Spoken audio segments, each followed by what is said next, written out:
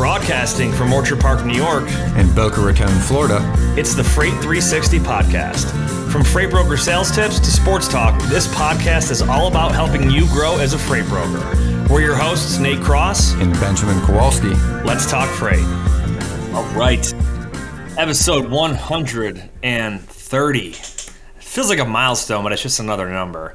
But we got an awesome episode today. We're going to talk about dispatching process or processes, however you want to say it.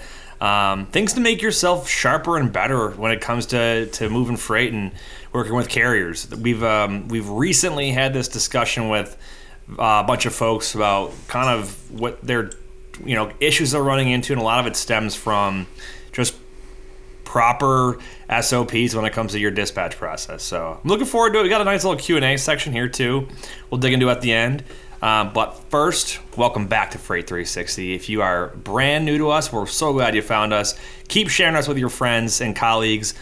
This channel and just this platform in general and our community has grown leaps and bounds, Ben. It's good stuff, man.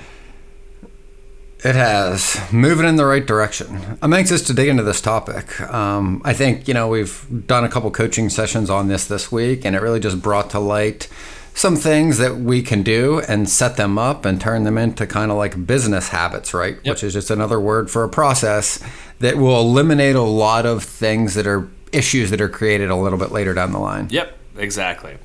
So I'm going to give a quick run by the sports realm here. The MLB is currently just battling a lockout here, man. It's the Players Association and the players can't, or the league and the Players Association, I guess that's their union, right?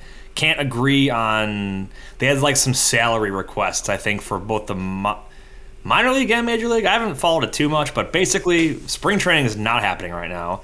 And now the first two series of the actual season, which we're supposed to start right at the tail end of this month, are not happening.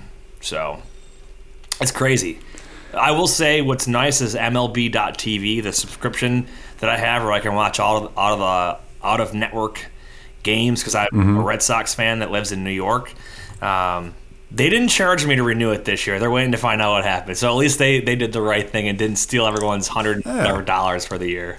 Because that's a bonus if they did. But no, it wouldn't surprise me either. What you got? Anything on the golf realm?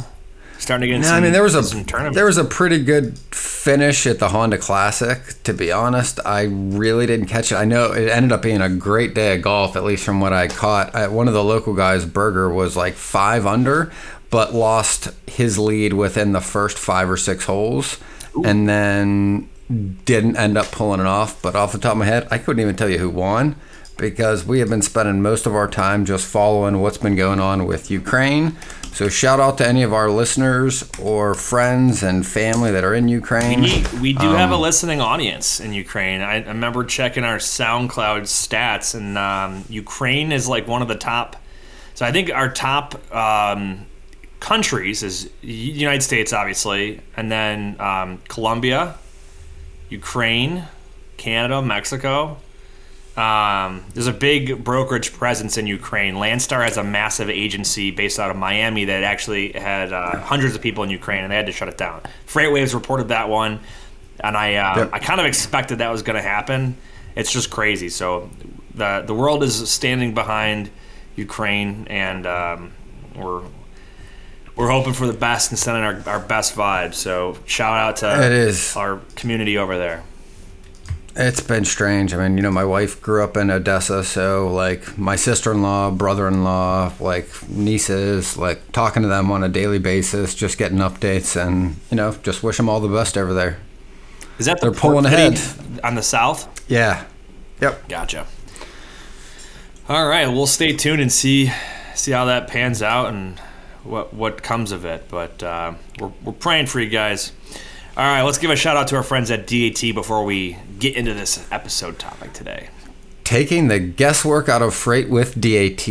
The DAT Load Board Network is the largest on-demand freight marketplace in North America, connecting freight brokers with available capacity on any lane. Grow your business with tools that allow you to find new business partners, and you can quickly qualify and onboard new carriers. With the industry's leading freight rate data, you can make clear and confident pricing decisions. And you can support us at Freight 360 if you have not already signed up for DAT with a free month of Power, Express, or Trucker's Edge through a link in the show notes. Absolutely. Help your boys out. Good stuff. And you know what's interesting? Did you see, I know we were looking at it earlier today, Rate View from DAT. Did you know they had that predictive thing in there? I did not, and they're changing it, and there was a new view, and I did notice that I've been using the old view for quite some time. Yeah. So they have clearly been doing a lot of upgrades to their stuff. Obviously, we've got some connections with the folks over there, and I think like any other tech company, they know that if they don't continue to improve and add new features, that they'll be, by the wayside in years to come. But they're obviously a leader in the industry, and people are always bitching like, "Oh, DAT's down again." It's like, yeah, I can tell you, I've never had a perfect software company or tech company. They've all got their struggles. So, but yeah. So here's why I love today's topic. We've talked about it a lot recently with with the folks that follow Freight 360. But in my normal day job, man. For example, I'm training somebody new today on how to use our system because they're new to the company, and they're depending on the TMS you use, there might be some required fields when you're dispatching a driver or dispatching a load in general. But there's a lot of optional things that people don't always use that can prevent so many headaches when it comes to dispatching. So let me ask you this. In your younger days in brokerage, did you have like a dispatching checklist or something that you would go through to force yourself to, cross this bridge, check off that item and whatnot? Or how did that look? Well, yes, there were. There were systems and processes that we were, forced to follow, and there were repercussions if we didn't, because internally the brokerage set it up so in a way that if things are done on a, consecutive manner, it does prevent issues. Yep. And yeah, it is frustrating when you're having to learn it and you feel like, why are all these necessary? Do I need to do all these extra steps? And the reality was, now in hindsight, there weren't really many unnecessary steps. In fact, every step that was in that process had a purpose. Yep. And was put in place to prevent some other issue that was likely or going to happen down the line so that you could catch it earlier, not after the fact. Yeah. So, and I've heard people say, they've told me I'm not wasting my time filling all this in. And it's like, okay, for the one time you wish you had put that truck or trailer number in or that driver's cell phone and you didn't, and it caused you 16 hours of headache, and you could have spent 5 seconds to do it. That is why it's worth it, right? So, a company I worked for in the past, it was required. Today, by the way, still that habit, right? On there where the truck and trailer numbers, the driver numbers. He's holding up a notepad right there. I'm a notepad guy myself, man. I got mine right here. But it's funny. Handy. To your point, right? I'm just so ingrained in that habit. That's the first thing I ask for. If I'm going to get this, you're going to give me that, right? And I always just am in this habit of, I need the truck number, I need the trailer number, I need the driver's phone number, I need the email address, and I need the dispatcher's email address. Yep. Absolutely. So the company I worked for in the past, they were required fields. You had to have driver's name, email, phone number, an alternate phone number, truck and trailer number, and also the city from which they were starting. So say they're picking up in Chicago, right? Yep. Well, are they originating in Des Plaines or Milwaukee or whatever? Right? We wanted to know that because that stuff comes up when it comes to tow news. So important. Yes. Yeah. So, well, here's the thing. Just the last one you pointed out, because it's, again, that's the other question that I'm in the habit of asking still to this day, half a dozen years later, right? Is the first question I ask him is, when and where is he going to be empty, right? Because guess where the likely issue that is going to prevent him from picking up your load, where's that going to start? that's where it's going to start. Yep. So you first need to know is, okay, how far from where you're leaving to where you're going to meet to start work on my load are you, right? Yep. And it really is kind of common sense. It could be 150 miles away. Sometimes it's 200, right? And it's not saying that you shouldn't book a truck that is farther away from your pickup. Why it's relevant is like you need to know as you're check calling and making sure, hey, is this guy empty? Okay, well, now that he's empty, now how far away is he from reaching my pickup, right? And starting work on my contract. Well, if he's a 3-hour drive, a 3.5-hour drive, now all of a sudden time is very, very valuable if he's being backed up getting his truck unloaded at his drop. Yep. So I guess we just kind of dove right into it, but having a clear process or SOP in place of how you dispatch is extremely important. And here's what's difficult. Not everyone was trained on how to broker at a bigger company that has a solid training program, right? Some folks, especially lately, they go out, they get licensed, and they scratch and claw until they get customers and freight and build a carrier network, and they're kind of learning on the fly. So the point of this conversation is let's talk through what this process can look like to set you up for success. And we just kind of outlined it as having a checklist, right? You don't have to make some fancy form that looks all pretty and everything like that, but you should identify the things that you need to go through for you and your customers and your company, your organization, and your team members that everyone should be following whenever you're dispatching a driver, okay? And we just named a bunch of data points. Let's talk about why they're important, okay? You will often book a load with the dispatcher, okay? So you may not have the specific driver's information right away, and that's fine when you book it. But when that driver is headed to your pickup, you should be able to get that information by then. Because a dispatcher might say, I got 4 guys, I'll be able to get one of them on this tomorrow, right? You don't know which one it is yet, guys or gals, sorry. But you need to have that information before this driver heads in that direction. And here's what else is important, right? Because when you say head in that direction, one of the lines that they draw in the processes per se at the bigger companies is that's literally where they become working on your load, right? They are going to complete the load they were on for some other broker, other shipper, their company, whatever. As soon as they are done with that load, they are now, either en route to your shipment or on your shipment, right? Depending on how far away they are, right? Yep. So there are a lot of things that happen even in that first step. So the first is why you would ask for the things you outlined before. Driver's name, truck number, trailer number, driver's phone number, driver email, right? Why would you ask for all those things? Why do you need them as a broker, right? Yeah. Well, go ahead. Go ahead.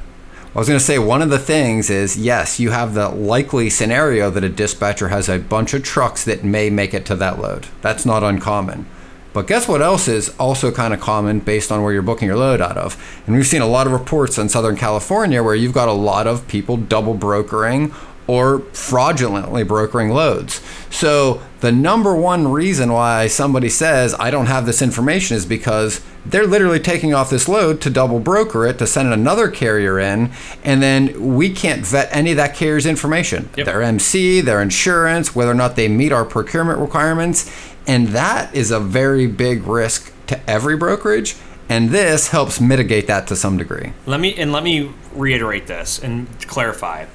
When you first book a carrier on a load, let's say it's for tomorrow, it is okay if you don't necessarily have the driver's name and truck and trailer number, because the dispatcher might not know yet. But at the point when a driver is going to be headed in your location to pick up, or your customer's location to pick up the load, you absolutely need to have that information. And when you ask for it and you tell them you cannot give them the pickup address until you get that information, that will stop probably 95, if not higher, % of double brokers. Yep. And here's what it'll also prevent. It'll also prevent you from being told that you have a truck headed this way, and then your shipper calling you an hour after it was supposed to pick up and saying, nobody showed up. And then you're like, well, what do you mean? I don't know. I booked this guy. I talked to him. How did a truck not show up, right? Well, that's one of the problems this prevents, right? Yep. Absolutely. Another thing, too, so name, phone, email, truck and trailer number. So this is another reason why I think this is important. Okay, and this is more applicable for the folks that work in a team setting where maybe they're not somebody else might assist on that load for them. Think about this: you book a load for tomorrow morning. You have the truck and trailer number. The driver's headed there tonight, and they're gonna do their 10-hour reset and pick up in the morning and start driving. Let's say you're sick that next day, or your kid has an emergency and you can't go to work. Right? Someone else in your organization is going to have access to your TMS, and they're going to be able to pick up where you left off because you left or you input the proper information in there. They can let your customer know, hey, I've got John from ABC Express that's going to be showing up at 8 o'clock, right? I have all the information, right? It can just prevent. It helps you prevent the issues that could potentially happen. Now, like I said before, they very rarely happen, right? The majority of times you're handling your own load. But that one time that something goes wrong, because you set yourself up to prevent huge issues, you're going to thank yourself and prevent like hours and hours of headaches and backpedaling. So this stuff is super important. And here's another like, objective reason to do some of these things of having a process, right? And this is one thing I noticed when I left working at a big box brokerage and I started working with different TMSs is they have the ability to send a rate con without the physical address before dispatch. Yep. So what does that mean and why does that matter? So first off is they send out the terms. It's picking up from this city, this zip, to this city, this zip. Here's the load details, but it doesn't have the exact physical address or information to actually get to the shipper, right? Yep. So, like, the value that provides, right, is it allows you to secure the carrier. It allows you to secure the truck and say, hey, we are committed to this load, right? But what they do is they, displace the two processes and make them two separate ones. The second process is formally dispatching. So they do not give the physical address, does not get sent to the driver or the dispatcher until one very important thing happens. To your point, it's the question we need answered from earlier. Is your driver empty and rolling to my shipment? Or is he still at that one, right? Because now that I know where he's leaving, I know his ETA, and the only thing that could happen is a truck breakdown, a flat tire, but he's weather not delay, still going to be like that. Right, normal stuff and just commuting. But the reality is like I have retained control because the minute you give them the delivery address, they don't need you. And as soon as you send that, they can do whatever they want. They can show up if they want. They can not tell you. They can do anything that they want. They could double broker. They could back solicit and try to get it themselves at a cheaper rate. They could find out, oh, it's this place. Nope, I'm not going there. Which you should have that conversation beforehand if there's an intricate situation there. But yes, you maintain positive control of that situation until you're ready to give that information out. And again, this is not to be a power or control freak by any means. This is to protect your business. Yeah. Now, when you get to a point when you have regular carriers, right? Totally different story because they already know. Yes. They're running it every week. Right. But a brand new carrier, it's like a brand new broker for a customer, right?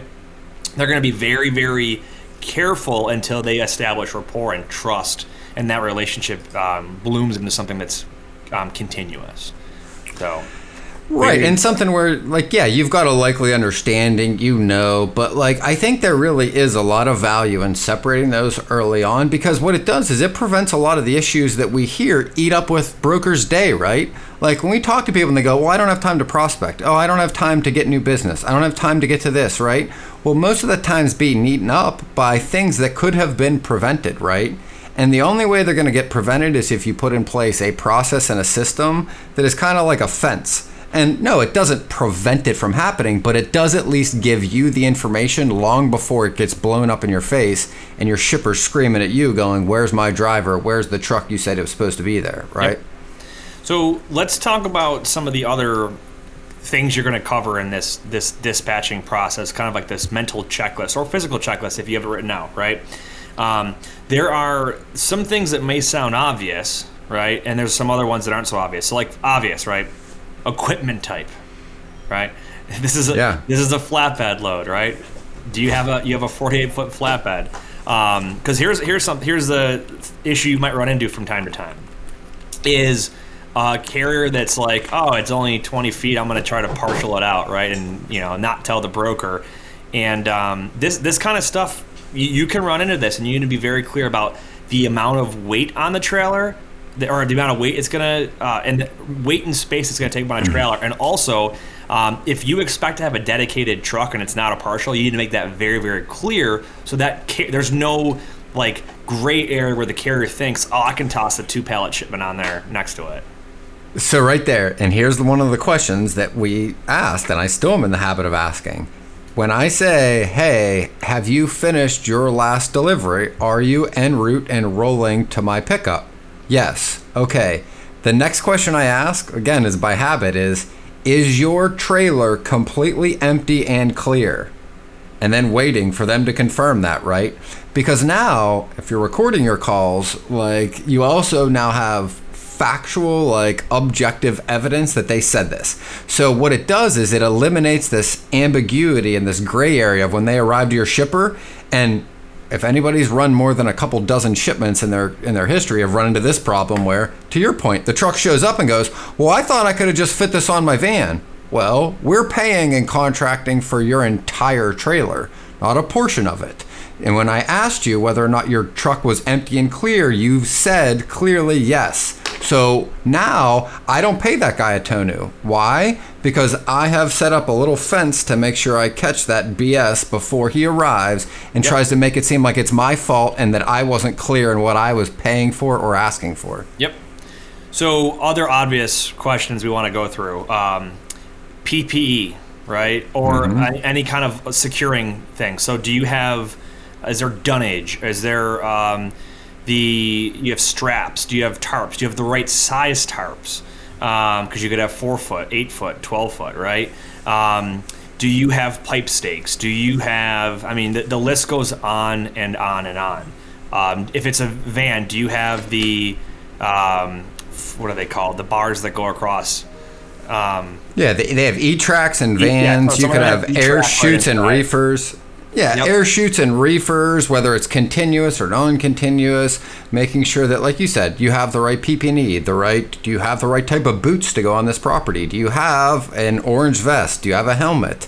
Like, based on where you're going and whatever your shipper tells you is important to them should be on your list. Yep. Because an easy way to remember what questions you should ask are, what are the most likely things that go wrong and the biggest issues that a driver is going to tell you he didn't know, and now it's your fault and you've got to pay him, right?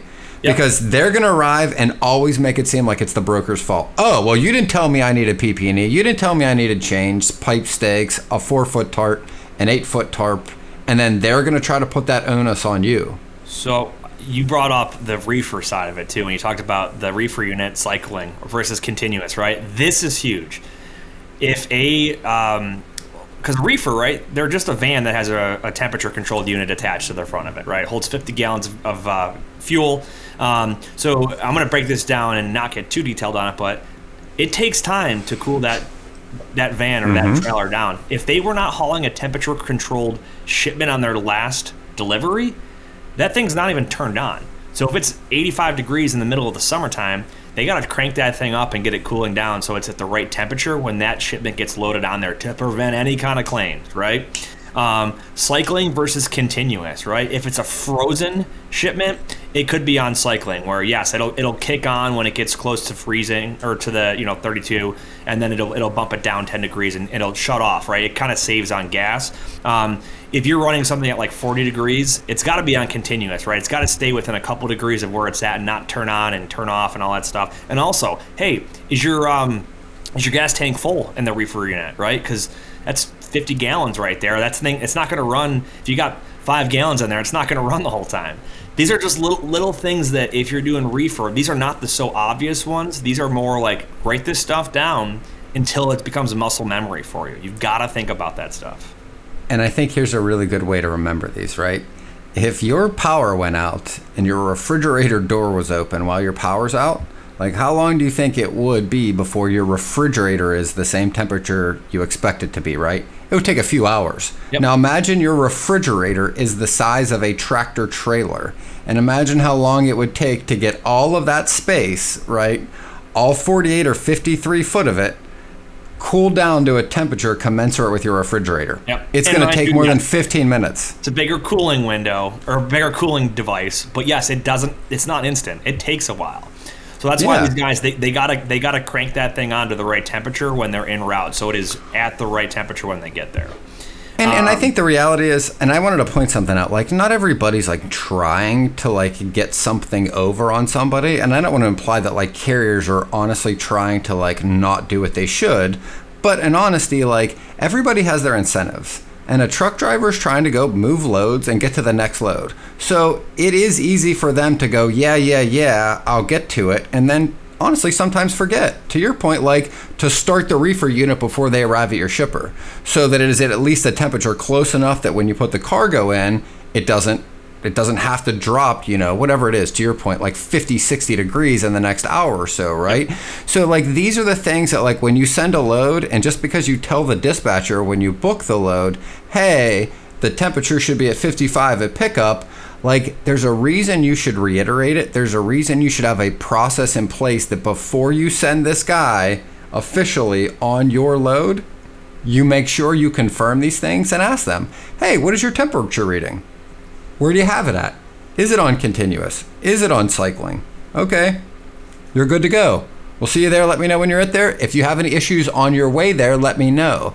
But then now you've got clear understanding of whether or not the requirements will be met, and you've eliminated the problem of having to deal with that once the guy's on site and has some other product in there or hasn't done this, and then you've got to justify to your shipper why the carrier, because they're a representation of you, the broker. You're sending this guy to go on behalf of your organization. He works for you. You are responsible for whether or not he does this or not. Don't assume that these things are going to happen, because we all know what happens when we assume. Make an ass out of you and me. I like that one.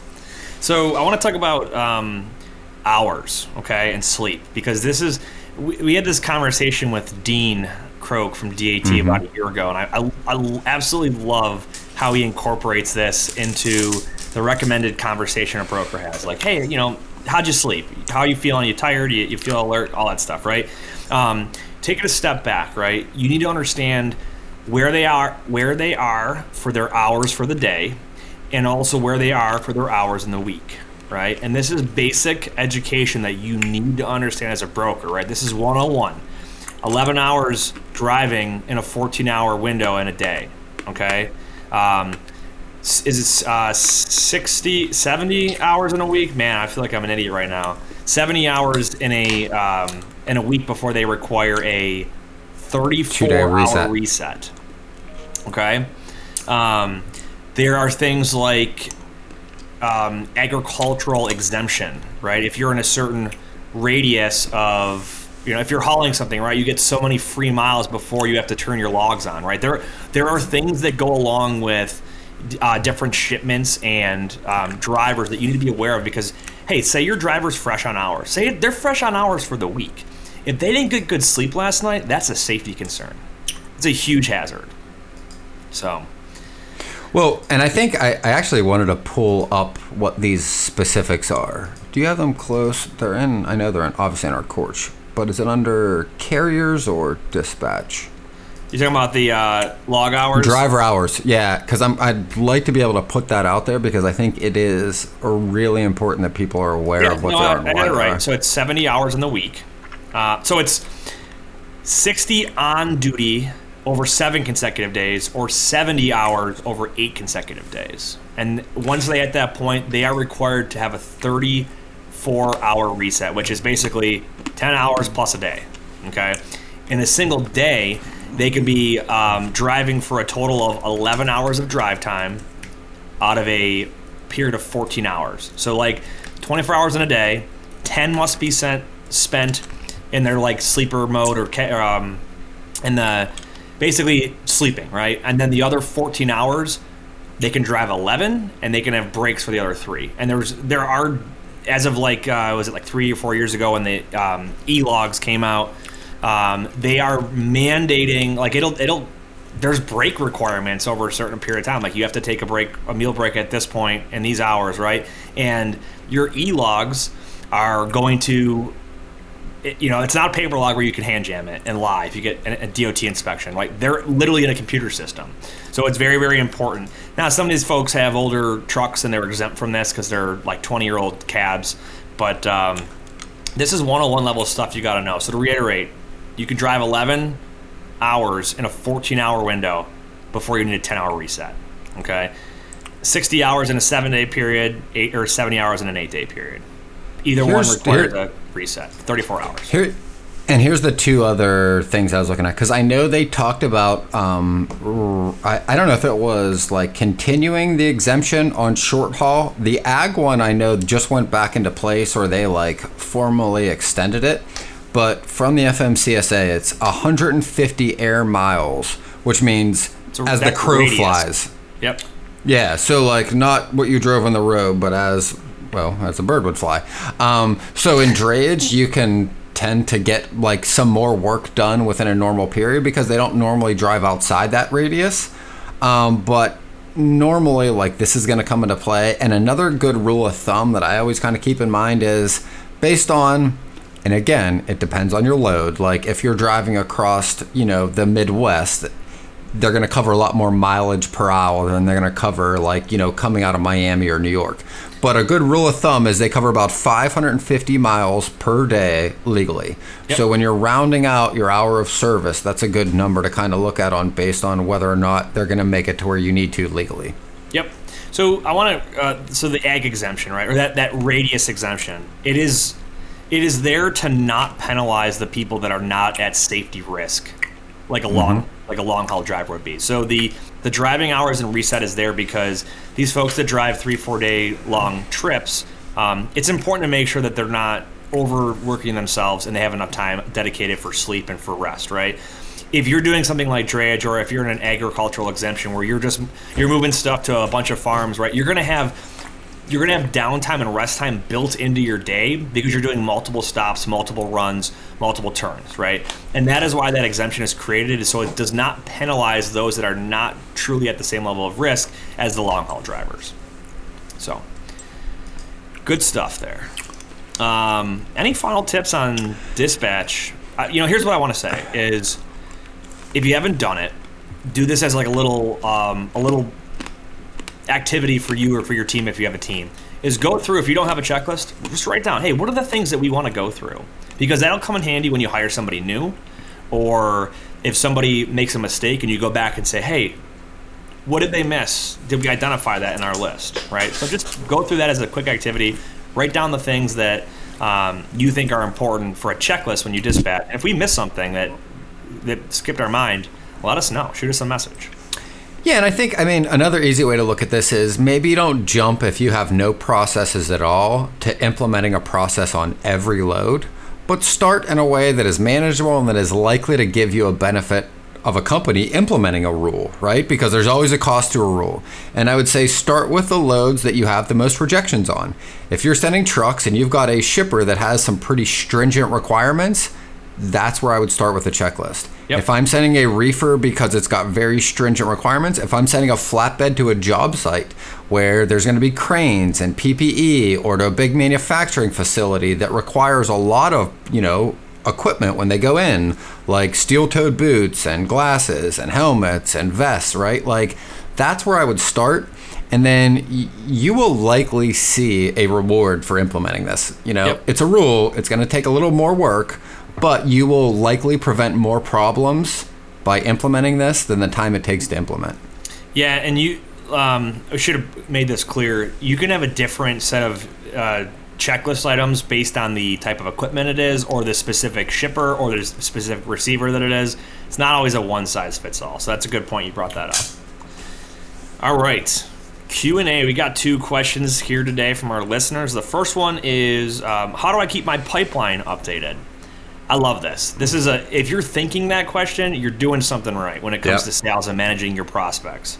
So, I would say the first tip here from my perspective is having a good functional CRM that allows you to clearly organize and set tasks for your prospects and your prospecting activity. So, keeping it updated. I would say that you should be making notes or adjustments to a prospect's record if you can, while you're on the phone with them. If not, right after you get off the phone with them, so nothing slips your mind. Or you write it down and you update the record later. That is a quick and easy way to do that, and then set your next follow-up task.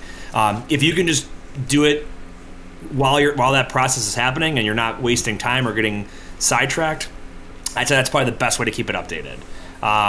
Do you have anything outside the box that I missed, or maybe take it from a different perspective here?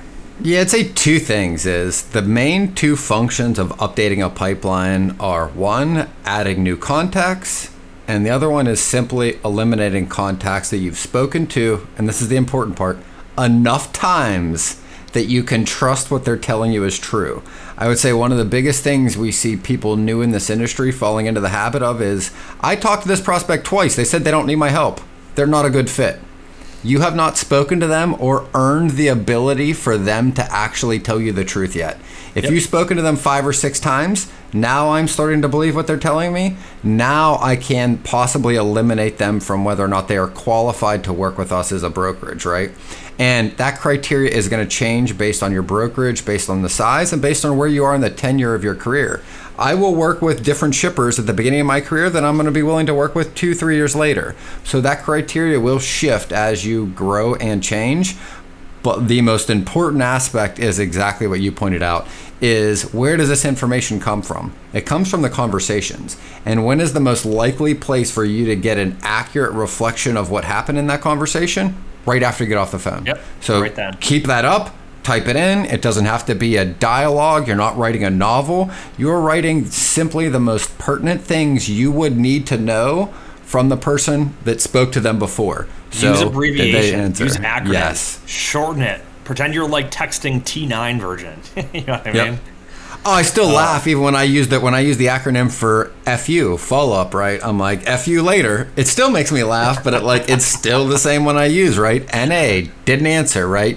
Gatekeeper, GK. Like, you end up with your own little language. What matters is that you can interpret it later, because you don't need somebody else to read it. You're not publishing this in the Associated Press. Like, it's just for you. So put what's relevant for you on your next call, and just try to update those as soon as you can, because if you create a task to do it later, you're likely not to get it, and you definitely won't remember what they said and the emotion you had in that call, because that's the other important piece that you want in your notes. Hey, is this person happy? Were they frustrated? Is this a good time to call them? That's also an important piece of information in your CRM notes.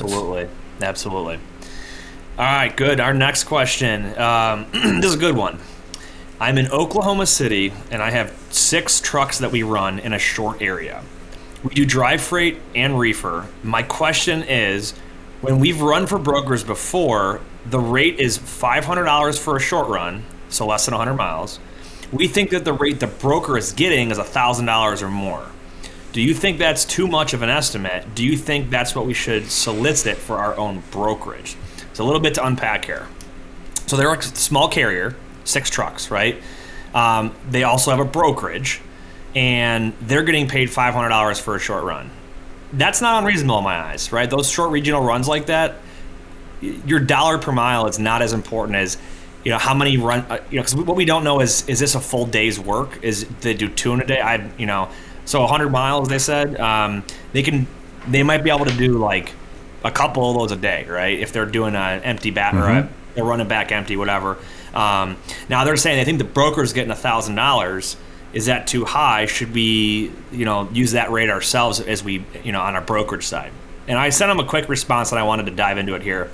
I highly doubt that a broker is getting over a 50% margin on a short run. And here's why. A lot of those short runs have assets directly contracted with those customers, with those shippers. Okay, and for a broker to get in on a short run, they're typically not making a whole lot of margin on it. They have a value add in some of the fall off stuff and overflow and business like that. But a customer, right, if they can get a truck for $500 directly, they're not going to pay a broker $1,200 or $1,000 to go find them one when they could just make a couple more phone calls themselves. So pause there, because I want to add to that point. And I would say, if you guys, it's worth it for you to run these for $500, and we know that it has been worth it at least to a point because you have been doing it, meaning that you are likely also shopping the market, you pick the best of your options, and then you did it more than once, which means 500 was a commensurate rate for a truck, which means there are other trucks willing to do it for that number.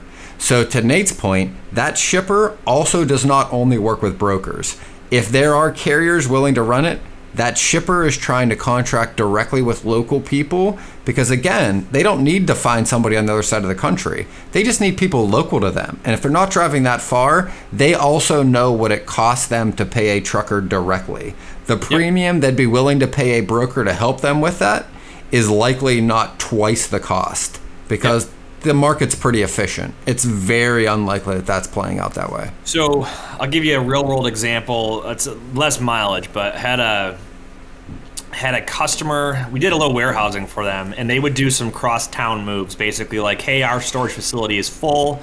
We need to move, like 6 or 8 skids or pallets from our facility to your warehouse. It was like, maybe 20 miles, right?